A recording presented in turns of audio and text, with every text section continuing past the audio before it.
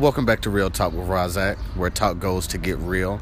This is the show where the creative community and the community in large, we can talk it out, discuss what really is on the heart, how we feel about things, unfiltered. Hashtag no filter. Mm-hmm. And today with me, in this beautiful, legendary outdoor episode I'm loving, it's me and Daniel Chavez, also known as Deshav, as I like to say. Thank you. Tell them about yourself. Thank you. Hey, well, my name is Daniel Chavez. I'm originally from Gilroy, California. I play the bass and the guitar, and I am a composer. You can find my music on a lot of different places online and all that, but Razak and I are going to talk about the creative process today, and I'm excited to share a little bit about how that works for me. And for those of y'all that don't know, so this isn't... Here in the Real Talk community, we do not do interviews. But this guy right here is a rock star, first and foremost. I've known this guy for about... I know you don't think yourself as a rock star, but this guy's a rock star. If you're riding around Long Beach and you see a poster of somebody playing, generally they have a little bit of rock star status. But we're gonna dive into this this topic at hand. So, the creative process. First, I know that you're in two different bands. You have Dream Rock, right? First, let's tell everybody what Dream Rock is. All right, cool. So Dream Rock is generally like a genre of rock and roll that is all about like the more open aesthetic of, maybe feeling like really lethargic and just overall like psychedelia. Yeah. I think what you were getting at in general was probably like that with Katie Joe and the Mihos as well. Yes. So my band is called Deshav. Deshav, yes, but you have Katie Joe and the Mihos. Yeah. I love it.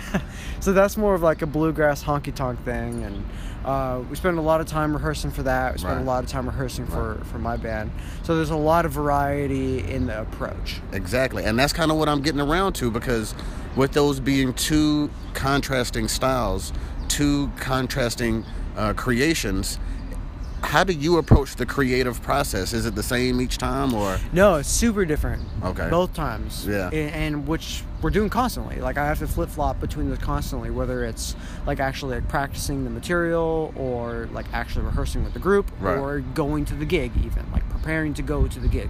Physically, like, packing my bag. Like, the creative process for all of those things is one big circle, I feel. And so, it's very different for each thing. Yeah, that's good.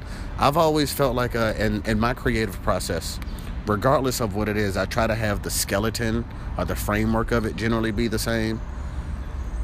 Notice I said I try to, because it does not ever end up the same. Even when I try to do the same things from time to time, my process about getting there isn't the same. And I've said it a million times, there's a big difference between perfect and finished. And sometimes you just got to let it be finished.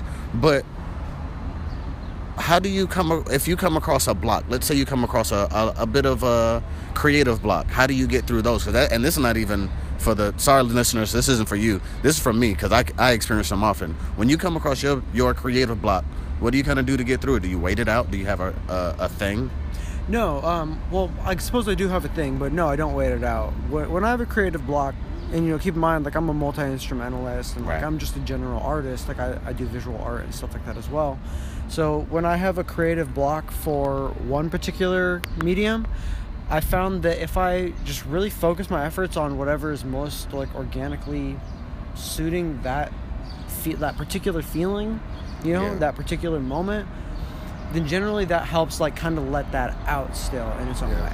And sometimes that thing is not doing any art at all. Sometimes it's like taking it back a little bit. Yeah, like maybe going riding my bike. Not even that. Maybe just like going and talking to the cat for a bit. Yeah, no, I feel you, because Albert Einstein, he worked in the patent office, and what he would always tell people is doing the mundane task of working in the patent office allowed his brain to go somewhere else, and then he would be able to come back to his, even though that is science, that's still creating, and he was able to come back at refreshed and renewed and can really make those breakthroughs, even though some people say he was stealing stuff at the patent office, but that's neither here nor there. Yeah, that's nor here nor there. That's neither here nor there. Well said. So what about your start? Where are you starting your creative process at? Well, when it comes to my creative process in general, whether it's one style or the other, it always starts at playing. It always starts with me feeling like I need to just get back to the root of the craft and just pick up the guitar or pick up the bass. And like, what am I doing? I just need to pick up the guitar. I'm overthinking it. So generally I start there. And depending on if we're talking about writing a song or just practicing a song, getting into the vibe of like the creative processing of practicing, I usually really just try and focus on even further distilling the craft of it to get down to it and just play it. Yeah. Play it and screw everyone else. Like, don't worry about what's going on around you. You just gotta play the song and play it with as much heart as you can. I've said a lot of times, a lot of different subjects, and I usually speak on it in terms of business, because people are always like, well, how do I do this and how do I do that? And I say the exact same thing. You really just gotta start. Like, you have to start. The most humble beginnings, you just get started, and then something will develop, an ideal of form. As Martin Luther King said, you don't got to see the whole staircase, just the next step. So that I take that approach, and hearing you say that, now I feel like maybe I'm not as crazy as I thought. No, not at all, man. So we're going to take a quick little break. You already know what I'm going to ask you to do, listeners. Go over to the social media, like, follow, share, invite a friend to the group. Twitter, Facebook, Instagram. I do it for the gram from time to time. Deshav, where can they find you? And tell them about the Spotify. You can find me on Bandcamp or Spotify or iTunes or any major social media forum. Deshav Music. That's DCHAV as in Daniel Chavez Music. If you do it on Spotify, extra kisses. All right, we'll catch you on in a little bit.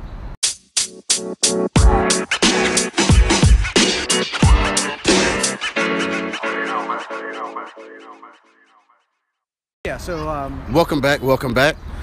While we were on this break, we both appreciate you going over to the social media, to Deshav on Spotify, and liking and sharing, coming over to the website where talk is at its realest. But yeah, we're gonna go back to what we were talking about, which is the creative process, and we have inspiration. So I really want to ask you about your inspiration, because we got two different kinds. You have your passive and your active. One is more tangible, one's more literal, versus the other one, which is a little bit more theoretical. So tell me about where you're drawing your inspiration from.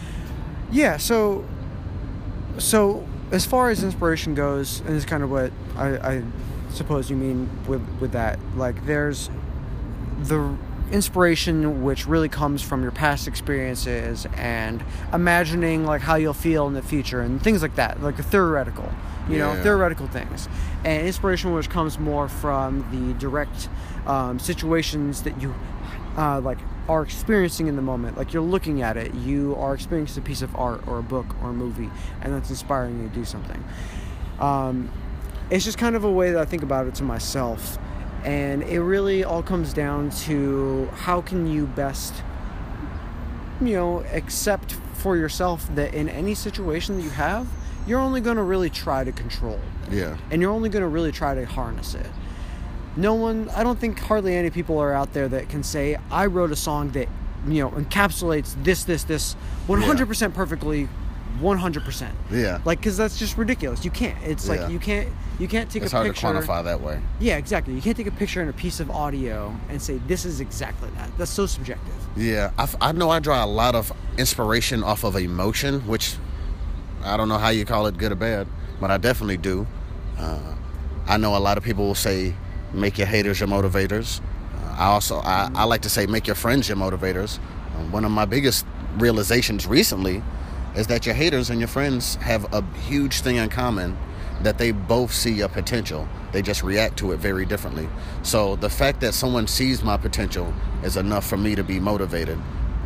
But yeah, I catch a lot of emotion. Sometimes someone's wronged me, and you know what? I'm gonna make you eat every little piece of one of your words that you said, or maybe someone did something great, and you know what? I want to put my best forward for you, so you can have the best version of me, and that inspires me. So I don't know. I'm really liking hearing where yours has come from and being able to contrast it a little bit. That's a classic thing, man, and just like that, love. Yeah. So big question, because real talk, as you know, before I get to you, I want to let the community know, before Real Talk was a podcast, back when it was early mornings, getting to work and just seriously talking about some stuff, it was me, a few other people, and this guy here, D-Shav, was one of the people. And we would have just a good 15-minute conversation about some real stuff, and then kind of sip on the coffee and get plugging about the day. But so with the Real Talk community, I wanna ask you to give them a little nugget. What is your aspiration? Why are you creating? What do you hope to give? What are you trying to get out of it? I want people to be able to have the experience that I had as a kid. You know, just playing music with my friends. Yeah. That was some of the best moments of my life still. Just, you know, and I love my life now, you know, but nothing ever compares for people to the childhood, you know? Yeah. And it gave me the ability to carry that moment with me throughout my life, is how I feel. Yeah. I'd like to be able to give that back. Yeah, I really love that. I love that for a couple of reasons. One, because it doesn't come from a place of competition, and competition and creation don't always live in the same lane, because when you're competing, you have to win, kick the ladder down, close the door behind you, and everybody else has to lose. But when you create, I mean, you're just creating. You can't, and you don't have to stop someone else from doing it. So the fact that you're creating because you want someone else to have is one of my favorite things to hear right there. Right on. Well, yeah. That's cool. That's cool. I mean, that's what it's all about. We talk about community a lot. We talk about just the essence of giving back in general. And yeah. All right. So with that, we're going to wrap it up. Y'all going to go check D-Shav on Spotify. I'm going to have him tagged in the body of this post. You're going to listen to some dream rock. And tell them about the bluegrass. If y'all not on the bluegrass, hear about it. Yeah, Katie, Joe, and the Mijos. Just the way it sounds. Mijos, Mijos. Yes, and they are in high demand. So if you can't catch them, sorry, because they're gigging out here. They're making it. So with that, I'm signing off. Don't forget to catch me on the social medias. Peace out.